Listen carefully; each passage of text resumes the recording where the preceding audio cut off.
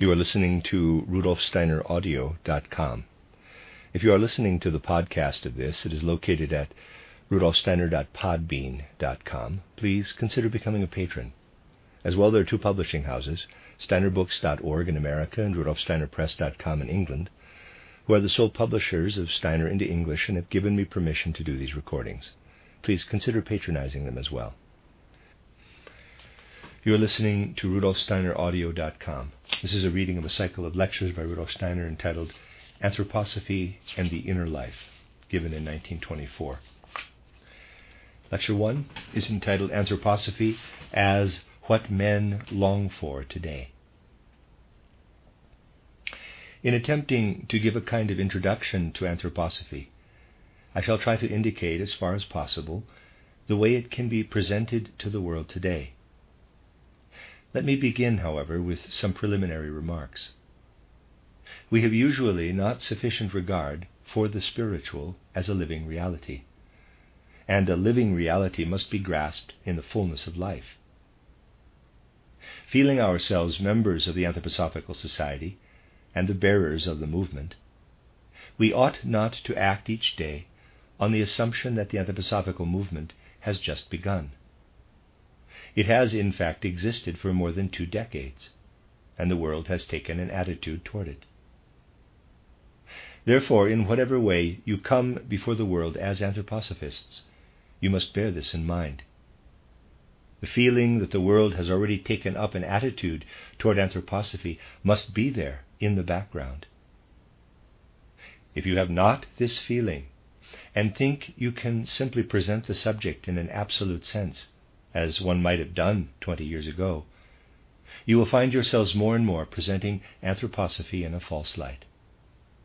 This has been done often enough, and it is time it stopped.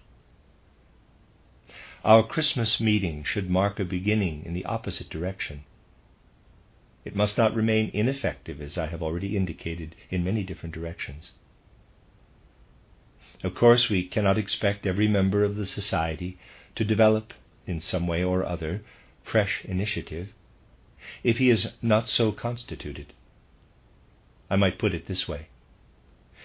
Everyone has the right to continue to be a passively interested member, content to receive what is given. But whoever would share in any way in putting anthroposophy before the world cannot ignore what I have just explained. From now on, complete truth must rule in word and deed. No doubt I shall often repeat such preliminary remarks. We shall now begin a kind of introduction to the anthroposophical view of the world. Whoever decides to speak about anthroposophy must assume, to begin with, that what he wants to say is really just what the heart of his listener is itself saying. Indeed, no science based on initiation has ever intended to utter anything except that which was really being spoken by the hearts of those who wish to hear. To meet the deepest needs of the hearts of those requiring anthroposophy must be, in the fullest sense, the fundamental note of every presentation of it. If we observe today those who get beyond the superficial aspect of life, we find that ancient feelings, present in every human soul from age to age, have revived. In their subconscious life, the men and women of today harbor earnest questions. They cannot even express these in clear thoughts, much less find answers in what the civilized world can offer. But these questions are there, and a large number of people feel them deeply. In fact, these questions are present today in all who really think. But when we formulate them in words, they appear at first far-fetched. Yet they are so near, so intimately near to the soul of every thinking man. We can start with 2 questions, chosen from all the riddles oppressing man today. The first presents itself to man's soul when he contemplates the world around him and his own human existence. He sees human beings enter earthly life through birth. He sees life running its course between birth, or conception, and physical death, and subject to the most manifold experiences, inner and outer. And he sees external nature with all the fullness of impressions that confront man and gradually fill his soul. There is the human soul in a human body. It sees one thing before all others, that nature receives into herself all the human soul perceives of physical earthly existence. When man is passed through the gate of death, nature receives the human body through one element or another. Parenthesis, it makes little difference whether through burial or cremation. Close parenthesis. And what does nature do with this physical body? She destroys it. We do not usually study the paths taken by the individual substances of the body, but if we make observations at places where a peculiar kind of burial has been practiced, we deepen this impression made by a study of what nature does with the physical sensible part of man when he has passed through the gate of death. You know, there are subterranean vaults where human remains are kept isolated, but not from the air. They dry up. And what remains after a certain time? A distorted human form consisting of carbonate of lime, itself inwardly disintegrated. This mass of carbonate of lime still resembles in a distorted form the human body, but if you only shake it a little, it falls to dust. This helps us to realize vividly the experience of the soul on seeing what happens to the physical instrument with which man does all things between birth and death. We then turn to nature, to whom we owe all our knowledge and insight, and say, Nature, who produces from her womb the most wonderful crystal forms, who conjures forth each spring the sprouting, budding plants, who maintains for decades the trees with their bark, and covers the earth with animal species of the most diverse kinds, from the largest beasts to the tiniest bacilli, who lifts her waters to the clouds, and upon whom the stars send down their mysterious rays. How is this realm of nature related to what man, as part of her, carries with him between birth and death? She destroys it, reduces it to formless dust. For man, nature with her laws is the destroyer. Here, on the one hand, is the human form. We study it in all its wonder. It is indeed wonderful, for it is more perfect than any other form to be found on earth. There, on the other hand, is nature with her stones, plants, animals, clouds, rivers, and mountains, with all that rays down from the sea of stars, with all that streams down as light and warmth from the sun to the earth. Yet this realm of nature cannot suffer the human form within her own system of laws. Footnote, this sentence and the rest of the paragraph in which it occurs must of course be read in the context of the lecture as a whole. Taken by itself, it may well arouse the objection, quote, the human form is as much within nature's system of laws as those of the plants and animals. Certainly nature destroys it after death, but does she not also bring it to birth? Close quote. It may help to remind the reader that Dr. Steiner is at this stage merely putting into words a feeling, which he expressly says arises when we stand in the presence of death. Later on in the book, when he deals with the relation in which the human body stands to the world of nature, he shows how the human form, in fact, has an origin quite different from those of other living creatures. Editor, end of footnote. The human being before us is reduced to dust when given to her charge. We see all this. We do not form ideas about it, but it is deeply rooted in our feeling life. Whenever we stand in the presence of death, this feeling takes firm root in mind and heart. It is not from a merely selfish feeling, nor from a merely superficial hope of survival, that a subconscious question takes shape in mind and heart, a question of infinite significance for the soul, determining its happiness and unhappiness, even when not expressed in words. all that makes for our conscious life the happiness or unhappiness of our earthly destiny is trivial in comparison with the uncertainty of feeling engendered by the sight of death.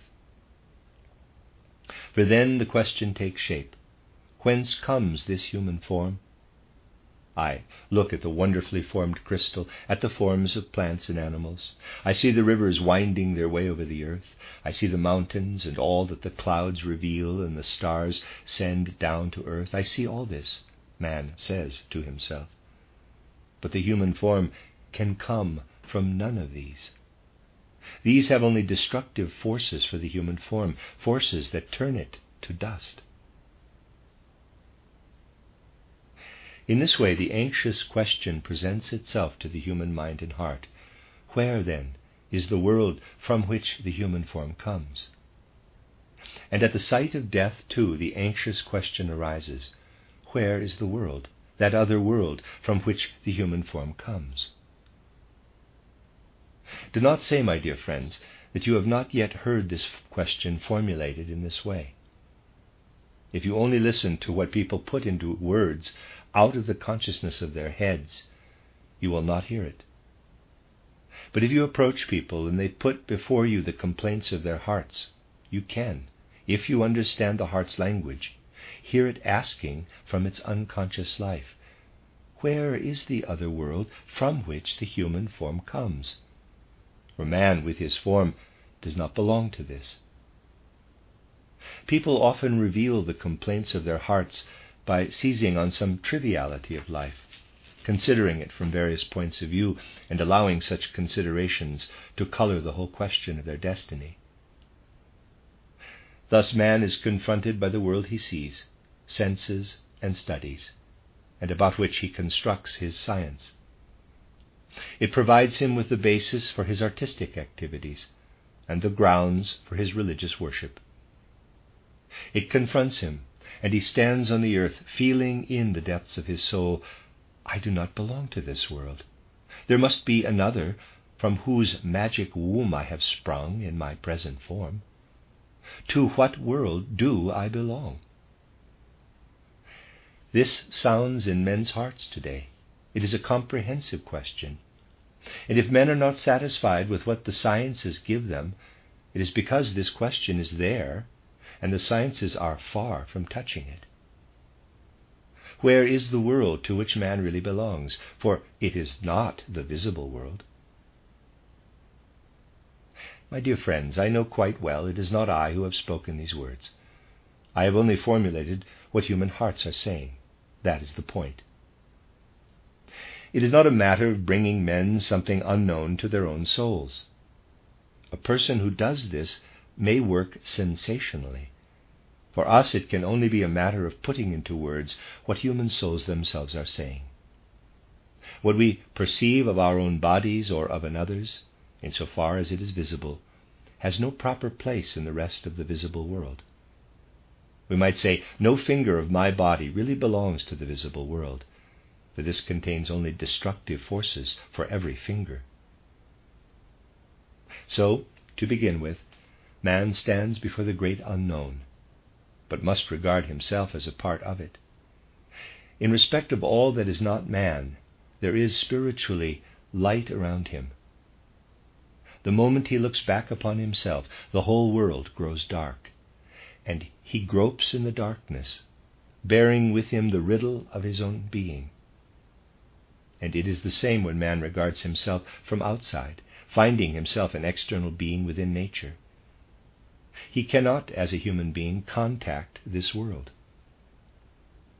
Further, not our heads, but the depths of our subconscious life put questions subsidiary to the general question I have just discussed. In contemplating his life in the physical world, which is his instrument between birth and death, man realizes he could not live at all without borrowing continually from this visible world. Every bit of food I put into my mouth, every sip of water comes from the visible world, to which I do not belong at all. I cannot live without this world, and yet, if I have just eaten a morsel of some substance, which must of course be a part of the visible world, and pass immediately afterward through the gate of death, this morsel becomes at once part of the destructive forces of the visible world. It does not do so within me while I live. Hence my own being must be preserving it therefrom. Yet my own being is nowhere to be found outside in the visible world. What then do I do with the morsel of food, the drink of water I take into my mouth? Who am I who receive the substances of nature and transform them? Who am I? This is the second question, and it arises from the first. When I enter into relationship with the visible world, I not only walk in darkness, I act in the dark without knowing who is acting, or who the being is that I designate as myself. I surrender to the visible world, yet I do not belong to it. All this lifts man out of the visible world, letting him appear to himself as a member of a quite different one. But the great riddle, the anxious doubt, confronts him. Where is the world to which I belong? The more human civilization has advanced and men have learned to think intensively, the more anxiously have they felt this question.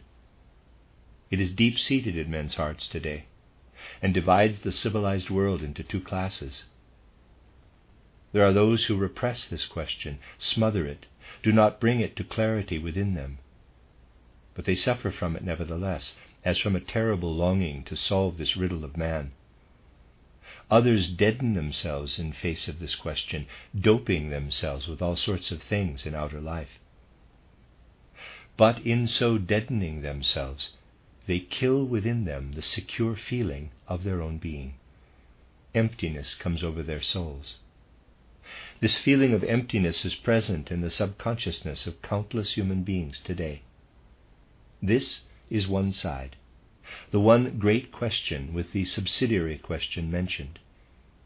It presents itself when man looks at himself from outside, and only dimly, subconsciously, perceives his relation as a human being between birth and death to the world. The other question presents itself when man looks into his own inner being. Here is the other pole of human life. Thoughts are here, copying external nature, which man represents to himself through them. He develops sensations and feelings about the outer world and acts upon it through his will. In the first place, he looks back upon this inner being of his, and the surging waves of thinking, feeling, and willing confront him. So he stands with his soul in the present. But in addition, there are the memories of experiences undergone, memories of what he has seen earlier in his present life. All these fill his soul.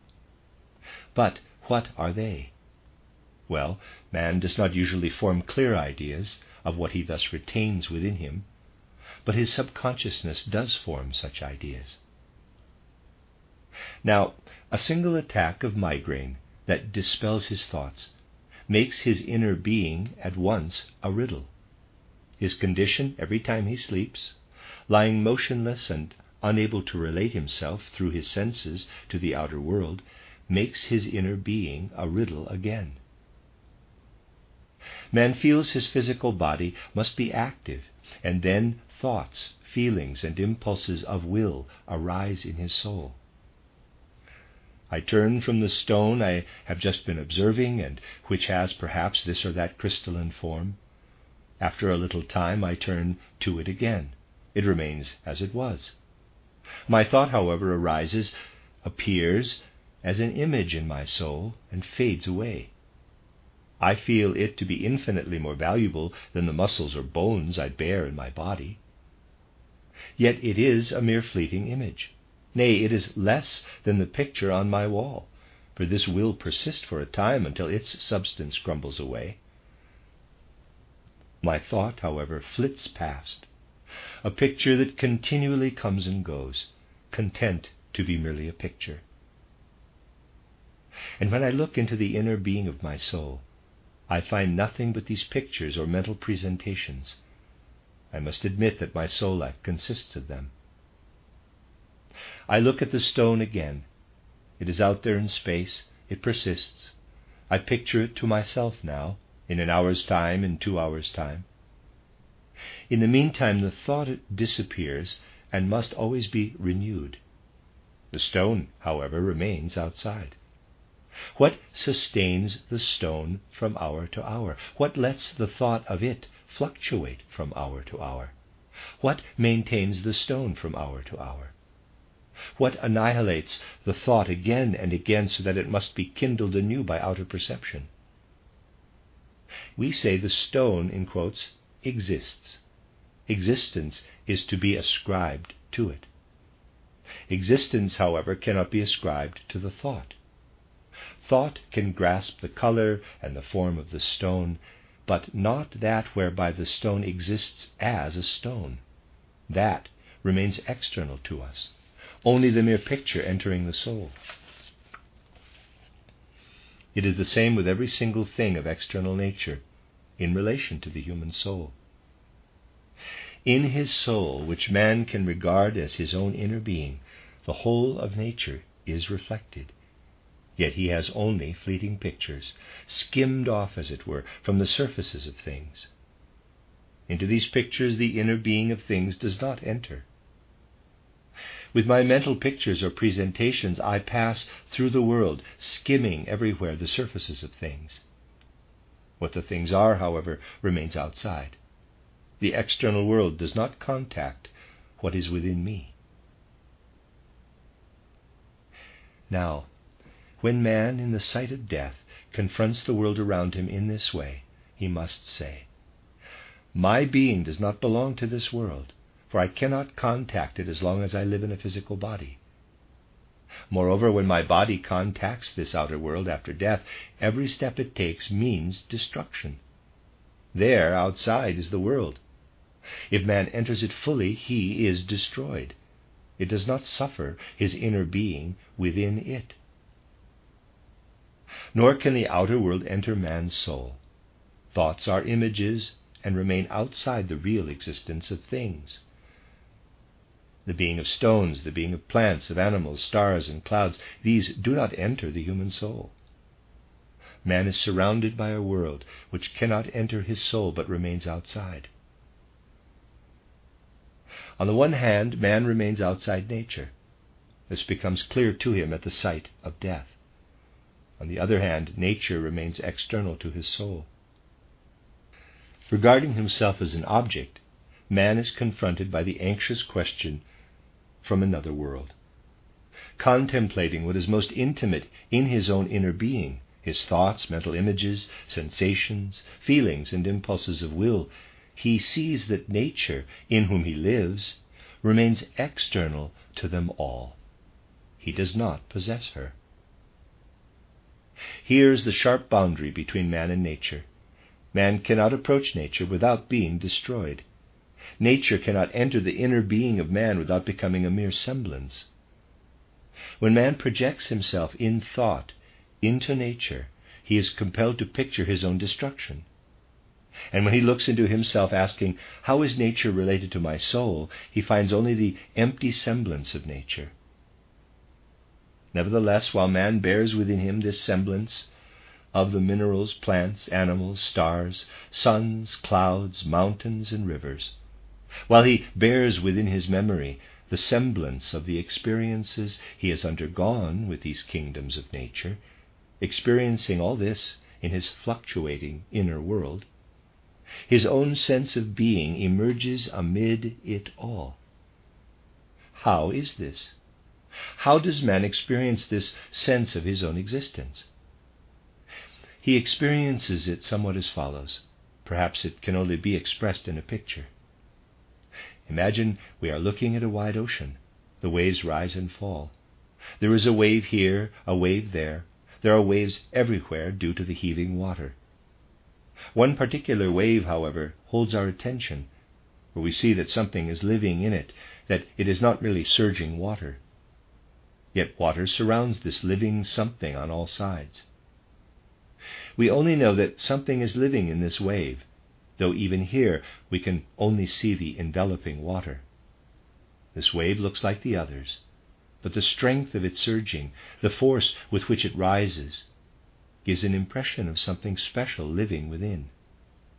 This wave disappears and reappears at another place. Again the water conceals what is animating it from within.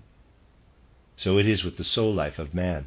Images, thoughts, feelings, and impulses of will surge up, waves everywhere. One of the waves emerges in a thought, in a feeling, in an act of volition. The ego is within, but concealed by the thoughts or feelings or impulses of will, as the water conceals what is living in the wave. At the place where man can only say, quote, "There my own self surges up," close quote, he is confronted by mere semblance. He does not know what he himself is. His true being is certainly there and is inwardly felt and experienced, but this semblance in the soul conceals it, as the water of the wave, the unknown living thing from the depths of the sea. Man feels his own true being hidden by the unreal images of his own soul.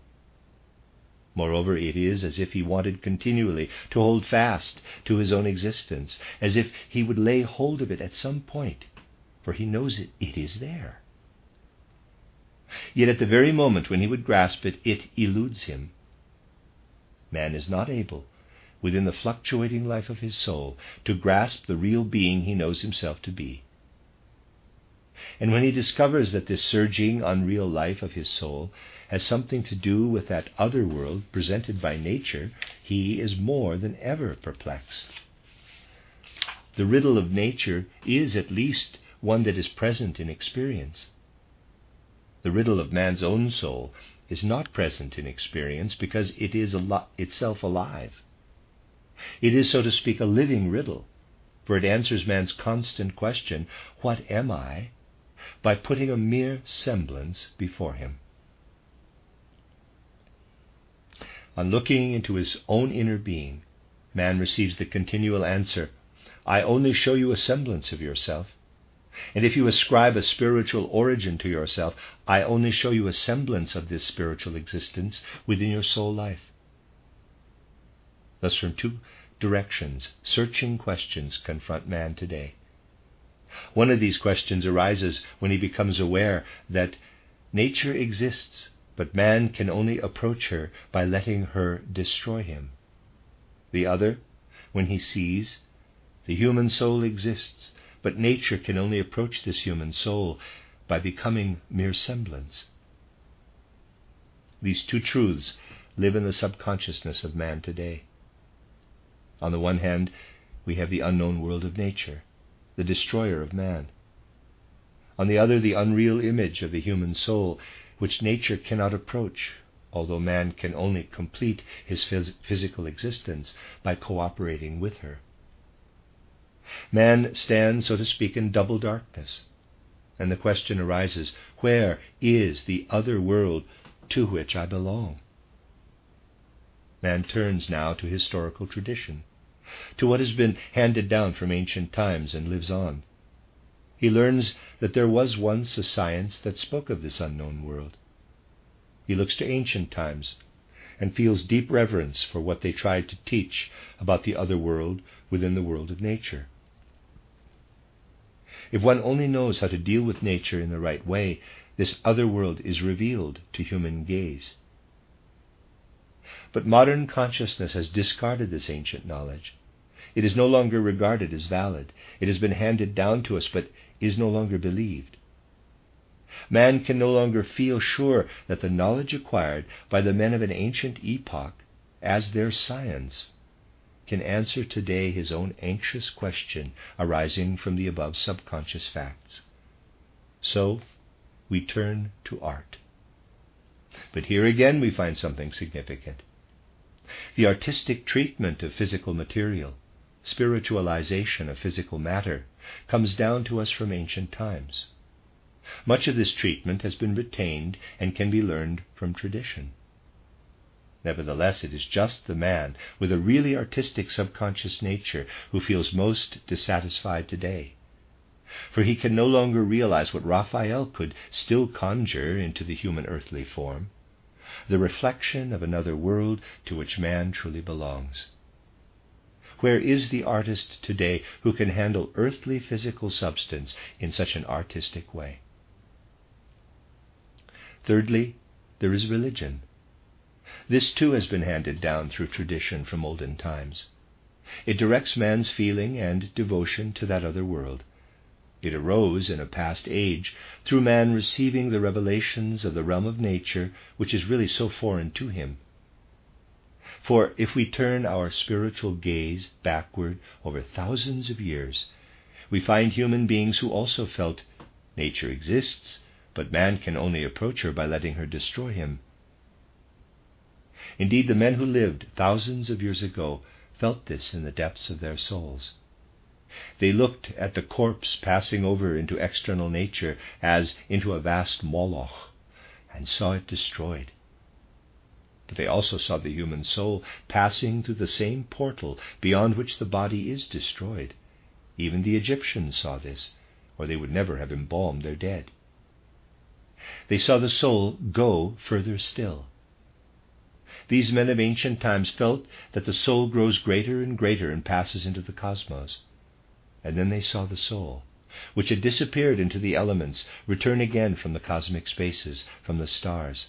They saw the human soul vanish at death, at first through the gate of death, then on the way to the other world, then returning from the stars. Such was the ancient religion. A cosmic revelation from the hour of death, cosmic revelation from the hour of birth. The words have been retained. The belief has been retained. But has its content still any relation to the cosmos? It is preserved in religious literature, in religious tradition, foreign to the world. The man of our present civilization can no longer see any relation between what religious tradition has handed down to him and the anxious question confronting him today. He looks at nature and only sees the human physical body passing through the gate of death and falling a prey to destruction. He sees, moreover, the human form enter through the gate of birth and is compelled to ask whence it comes. Wherever he looks, he cannot find the answer. He no longer sees it coming from the stars, as he is no longer able to see it after death. So religion has become an empty word. Thus, in his civilization, man has around him what ancient times possessed as science, art, and religion. But the science of the ancients has been discarded. Their art is no longer felt in its inwardness. And what takes its place today is something man is not able to lift above physical matter, making this a vehicle for the radiant expression of the spiritual. The religious element has remained from olden times. It has, however, no point of contact with the world, for in spite of it, the above riddle of the relation of the world to man remains. Man looks into his inner being and hears the voice of conscience. But in olden times, this was the voice of that God who guided the soul through those regions in which the body is destroyed, and led it again to earthly life, giving it its appropriate form. It was this God who spoke in the soul as the voice of conscience. Today, even the voice of conscience has become external, and moral laws are no longer traceable to divine impulses. Man surveys history to begin with. He studies what has come down from olden times and, at most, can dimly feel. The ancients experienced the two great riddles of existence differently from the way I feel them today. For this reason, they could answer them in a certain way. I can no longer answer them. They hover before me and oppress my soul, for they only show me my destruction after death and the semblance of reality during life. It is thus that man confronts the world today. From this mood of soul arise the questions anthroposophy has to answer.